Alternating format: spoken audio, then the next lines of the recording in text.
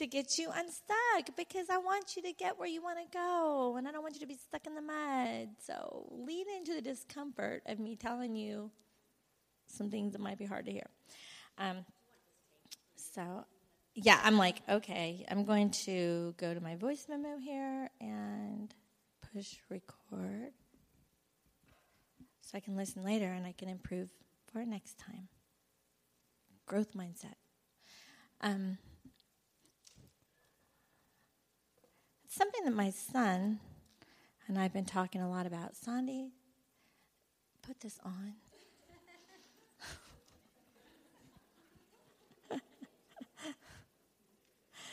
My adult kids teach me now. It's really interesting because I raised them and now they're preaching to me things that I've taught them. And I'm like, what? I was going to a conference and dreading it. I signed up for it. And I said to my son, he said, so Mom, you looking forward to this conference? And I said, no. He said, what, really? And I was like, no, I've been before. They always say the same thing. I don't really feel like going. And he's like, well, with that attitude, you won't get anything out of it.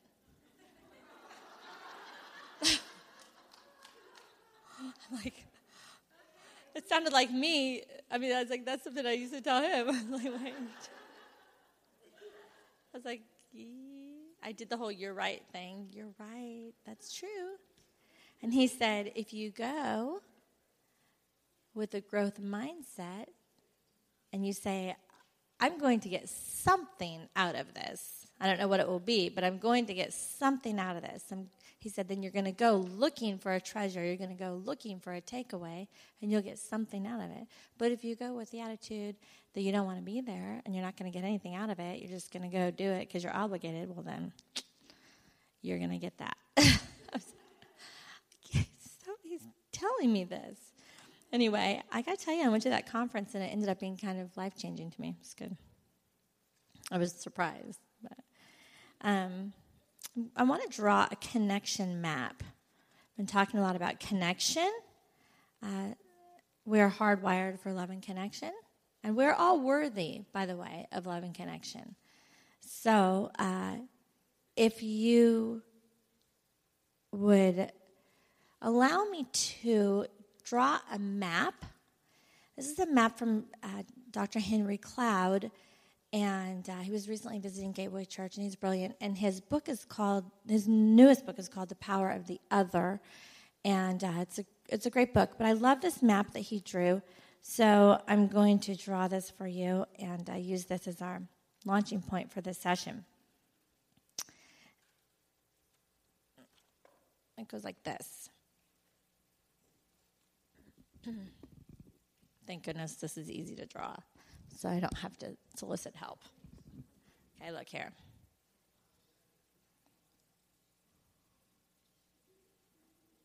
There. That's a map. That's a map of your life, and in each of our lives, we have a need to connect. And we will connect in one of these four corners. And the first corner is, let's do this.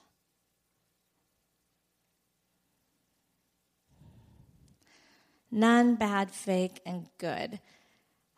When I landed flying here from Dallas, first thing you do when you land, turn on your cell phone. Okay? Turn on my cell phone, and then what it's doing this little twirly thing, looking for connection. And that's all of us. From the time that you are born, we come out of the womb crying. It was so fun to watch my grandkids being born, and it's just incredible. And my last grandchild, number 10, was born at home before the midwife got there, and it was her husband and I, and my daughter had her standing up, not knowing she was coming right then. And she's like, the baby's coming. And Annie's like, and I'm like, where's the phone? I grabbed the phone and said to the midwife, the baby's coming, the baby's here. And it was supposed to be a tub birth. There was no water in the tub. There was just Brittany and the baby. I grab a towel. Brittany's standing there. I'm like, I'll run the water now. You can sit in the bathtub while we wait for the midwife. And that's how that happened. But as soon as Haven was born, 7 weeks ago, I was waiting for her to cry. That was a great sound. So she was born. Andy and Brittany get her. Brittany's standing there holding her. I give her the towel, and then Haven goes. She pops her eyes open, and I got a picture of it. She goes, "Wah!" And I was like, "Well, hello, Haven. Welcome to the world. We didn't even know you were coming today, but we're happy you're here." 5 pounds, 9 ounces, perfect delivery, perfect birth, beautiful, perfect little baby girl. The midwife came and all is well that ends well. It's the most incredible birth story. But anyway, she's born, and what is she looking for immediately? Connection.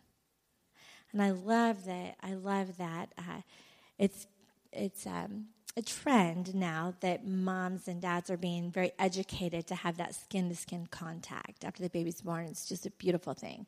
So Haven has a skin-to-skin contact right away, so she's getting that connection. That attachment is critical for her development.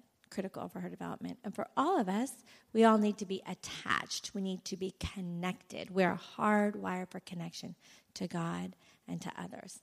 So when we are looking for connection, it's kind of this swirly thing going on. I don't know if you're well connected to people or not, but if you're not, then it's going like this, and you're looking for connection, kind of like on your cell phone. Okay? If you have no connection, you're over in this corner, and I just want you to know that that your heart's desire and your hunger for connection is real. It's important. It's God-given. It will never go away. It's important, and it's beautiful. But if you don't have any right now, then you feel like you're right here on number 1, okay? Number 2 is a bad connection. It's when you're in relationships with people and they make you feel bad all the time. They make you feel guilty. They make you feel bad. You leave your time together feeling worse. Sometimes even people come to church and then they leave feeling guilty. They leave feeling rejected. They leave feeling ashamed. Or in a marriage, you could go on a date night and then you end up feeling bad at the end of the night. Or it's just a bad connection. Relationships with abusers, it's a bad connection. It's a bad connection. Same thing like with your cell phone. Just a bad connection. Just you think it's there and bam, it's gone. Bad connection. Fake connection is when it seems good and then it's just so temporary. It's good and then it's gone. It's good and then it's gone. And it's just temporary. There's nothing lasting about it. We see this also with our cell phones sometimes. I had this at Sonny's house yesterday. It's like a good signal, no signal.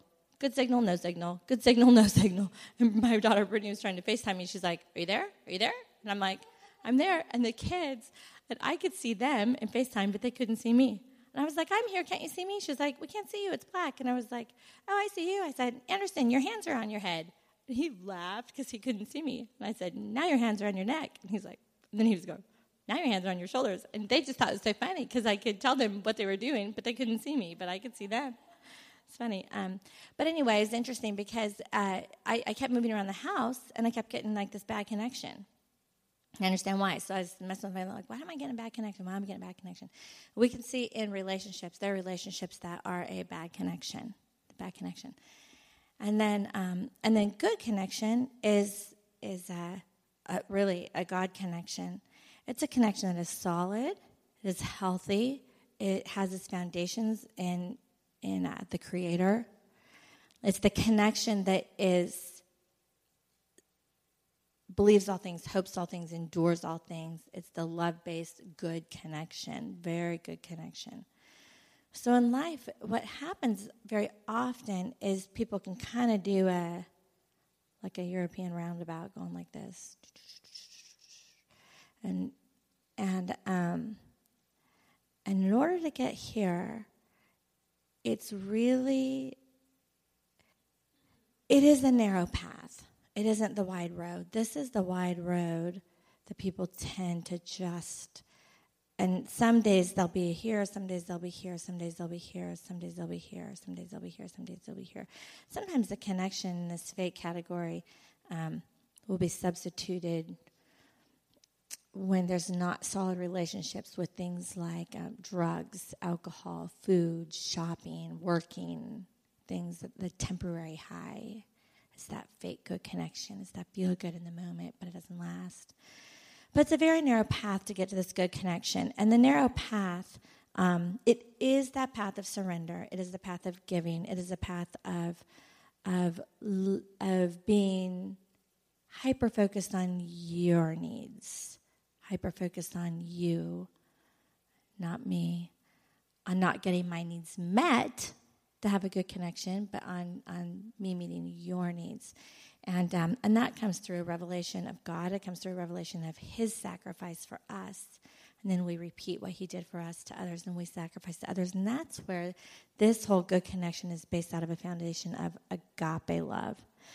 So this map is a map of relationships. Relationships is why you exist. We do everything for relationship. We exist for relationship. Your purpose is relationships.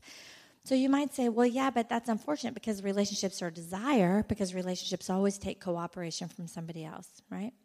But remember, it's a goal with God because he's already done his part. So then we do our part. Then it's a desire for us to have connection with others. But here is the interesting thing. Sometimes we try so hard to connect with people who are not reciprocating the same desire for the same connection. And then when that's the case, you need to open your eyes to see who is it that wants connection. Where can I fill a need? Where can I give? Because we have a world full of people who need love. And you might not connect with who you wish you were connecting to, but it doesn't mean that you shouldn't connect. We actually each have a personal responsibility to connect. And we have a personal responsibility to connect because that's what God's called us to do, is to love others. Okay? So that is a life map, and I strongly recommend Henry Cloud's book, The Power of the Other. Integrity is when there is an integration, a coming together. You can see my hands moving like this, coming together, joining together. Integrity is an integration of what you believe and how you behave. So if you believe something, but it's not evident in your behavior, it's going to cause an internal chaos in you. It will rob you of your peace, okay? And so if you are not at peace, examine carefully what you believe, what you really believe. Do you really believe that God is who he says he is? Do you really believe it? Do you really believe he can do what he says he can do? Do you really believe it? Really believe it. You don't have to believe it like a huge amount of faith, but you can't let it go. You got to really believe it. So when you believe and you can, in a cognitive, logical way, write down your beliefs, then integrity is the integration of what you believe and how you behave. Let's say if you believe, for instance, that yelling in an angry way, punishing in an angry way, whatever, yelling in an angry way, if you believe that is bad communication, bad behavior, not productive in the building of a relationship, doesn't make people feel loved, if that's your belief, then integrity means that your behavior will be integrated with your belief. So the key to having that inner peace is being able to admit your opportunity for growth. Your opportunity for growth. And it's important to see that you have an opportunity for growth without feeling like a failure. Because see, God didn't, it's not him. God's not telling you you're a failure. I mean, the enemy is the accuser of the brethren. He's not God, but don't be afraid of failing. Don't be afraid of rejection. Don't be afraid of being wrong. What's so bad about being wrong? What is so bad about being wrong? What's so bad about failing? A growth mindset says there's nothing bad about failing. Failing is actually good. In fact, failing is the foundation of what strengthens you to learn. So it's a process of growth. It's not a bad thing. A group of students were tested, and students who had a fixed mindset, they just thought that they were smart, always straight-A students, always getting good grades. They're just smart students. They set them up to fail so that they could do a brain scan to see how their brain handled failure. And the students with a fixed mindset, they thought they were smart, and then when they failed, their brain shut down. Their brain shut down, and they were so depressed at the idea of, I thought I was smart, now I'm not smart. Oh my gosh, now what do? I failed. I can't handle it. Shut down. The first person that invented the airplane was not the Wright brothers, but he was sponsored, I forget his name, he was sponsored by all of this, he had all this money behind him, backing him up. And he failed, and he quit. And the Wright brothers looked at every time they failed as an opportunity for growth, an opportunity for growth, an opportunity for growth. And they embraced it, and they're the ones that ended up succeeding, really, with the Lord's blessing. So really interesting how that works. But the way that it works with integrity is we have to be able to take a look at what you believe and how you behave, and honestly decide, is there an integration with that? And that could be with anything that you believe, anything. Do you believe that money, is really important? Everything's all about money? Or if you don't believe that it is, well, then you can't behave as though it is. So whatever. I don't know. You could use a million illustrations with that. But just be sure that if you are feeling some chaos internally, check your integrity. Check if there's an integration with what you believe and how you behave. With your theology and your reality. Is your theology and your reality integrated? Important to ask yourself. The reason why you have to ask yourself is because the key to emotional intelligence, EQ, stands for emotional intelligence. It's the measurement of emotional intelligence, is four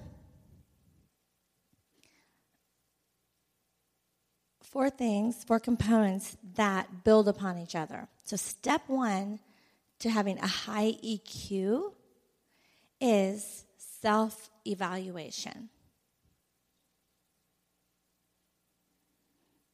Number two, self-management. Let's see, relationship management. I'm going to correct the first one and say self-awareness. It takes self-evaluation to have self-awareness, and self-awareness to evaluate correctly.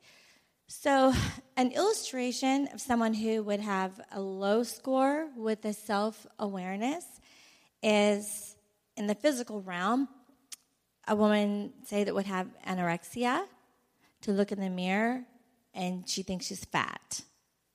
But if a dozen people were in the room with her, they would say, you're really, really, really thin, like almost like a skeleton, really thin. You're not fat. So that would be an example of a bad self-awareness. What she's seeing is not reality. So with self-awareness, the way that we have an accurate self-awareness is we have to put ourselves in that very vulnerable position of getting feedback. So that means that I would have to be willing to say, I want everyone to give me feedback about my personality or about this talk or about, what do you think about me? So I am asking you for feedback, and then I've got to be willing to be vulnerable enough that when you say, yeah, you're really pretty rude often. You're really, Mom, the truth is you do yell a lot. You appear to be really angry. Or it's like, or you're a really bad communicator. You're shut down all the time. Or what it is. But don't be afraid of criticism, because for years I was afraid of criticism. Oh my gosh, like all day, every day, it's like I lived to just try to not get in trouble. It's like, oh, please don't criticize me. I'm just going to try. I'm going to try to do everything right so that I can avoid all criticism. And it took me a long time to realize that actually criticism is my friend. Criticism is a benefit. Even if they mean it for evil, God will use it for good in my own life and help me be self-aware by taking your criticism, whether it comes from a good or bad place in your heart, that I can say, oh, you think of that about me? Oh, well, that's not true. It must be at least a little bit true, or it wouldn't even hurt you.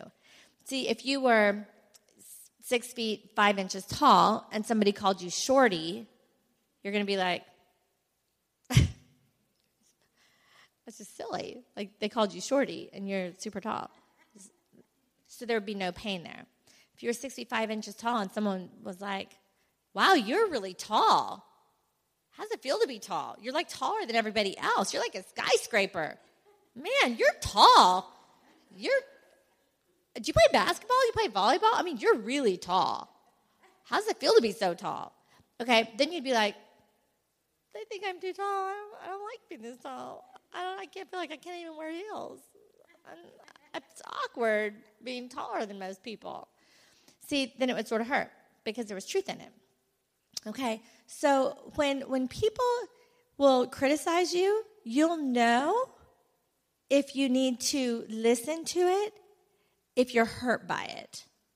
So instead of just being hurt and being stuck in the place of self-pity of, well, that was rude, and I'm really hurt by that, right after that, we go, you know what? But I'm not going to be offended. I'm going to count it all joy as I have this trial of being criticized, because I'm going to see how I can grow and use this criticism as an opportunity for growth. Okay? So if it hurts, there's probably at least a little bit of truth in it. Not probably, there is at least a little bit of truth in it. So use it for an opportunity for growth. Be excited about it. The book of James says, be excited about these trials. Count these trials all joy when you encounter things that come against you. It's an opportunity for growth, okay? It's an opportunity for growth. The opportunity for growth is step 1 in emotional intelligence. So self-awareness. Ask people, and listen carefully when people give you feedback. Then next is self-management. Once you get that feedback, make it a point to manage. We all have strengths and weaknesses. We all have areas of our life that need management, that we're going, okay, all these lusts of the flesh, this isn't a problem. This I need to manage. And as you find the area that you need to manage, really self-awareness and self-management is possible to be really accurate, and I love that I can tell this in this group, through a revelation of the power of the Holy Spirit. Because the Holy Spirit, when we say, open up my eyes to the things unseen, Holy Spirit, you tell me stuff about me that needs to be purified. You tell me what is ugly. There's ugly things in me. I want to be washed. I want to be cleansed. I want to be purified. I know I don't see it because I can't even see what's behind me. Like I said to Sonny, can you check the back of my hair? I can't see back there.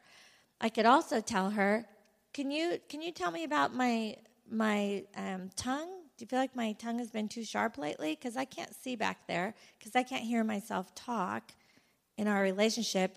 Am I saying things too harshly, too bluntly, too boldly? Like, do you feel really like I'm being super insensitive? Because if that's the case, I know that in a friendship and in a relationship, I need to be more sensitive than I can be to a complete stranger that's a client that's just asking me for my blunt opinion. Well, I can give my blunt opinion to a stranger and I can't really do that in a friendship. So if I'm doing that and I don't see it, I need you to tell me. And then if I'm self-aware and if I say, you're right, please help me. Please help me. Call me out.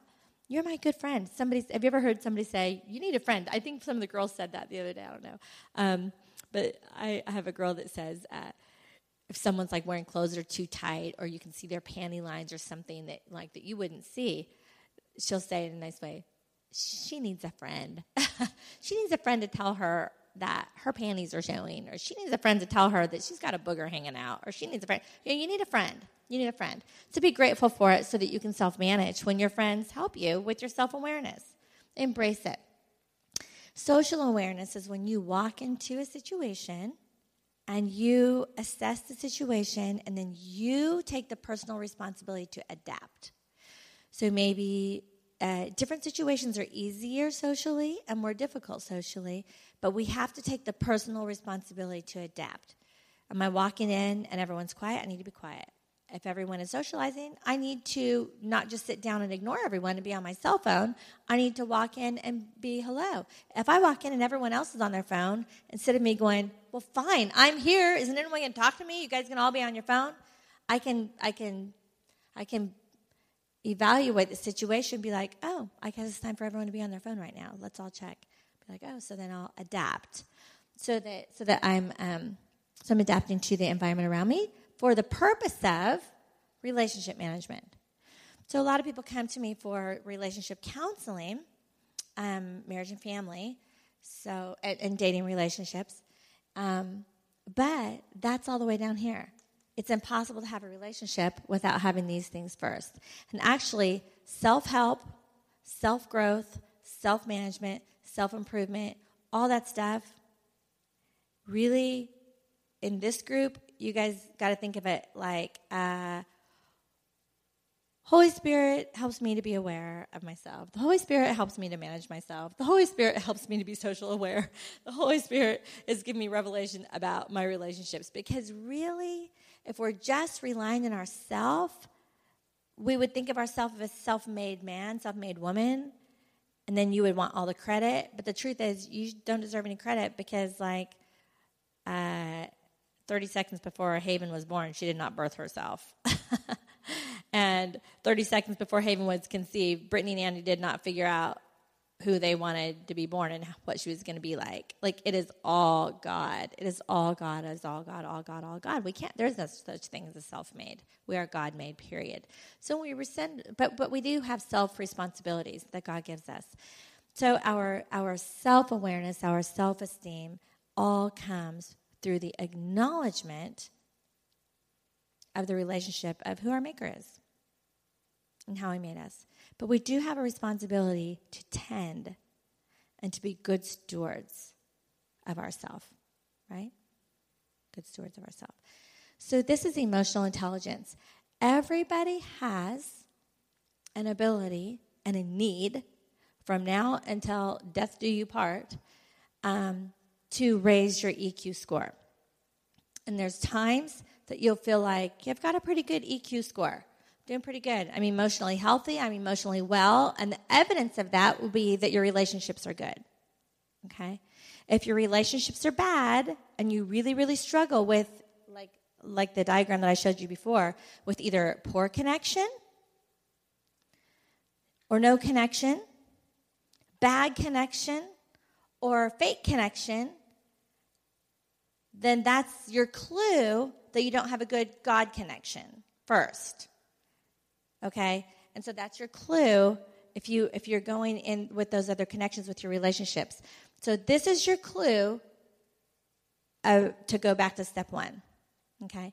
To raise that emotional intelligence. And that you just need some healing in your heart, and you need to open your mind to that growth mindset of maturity.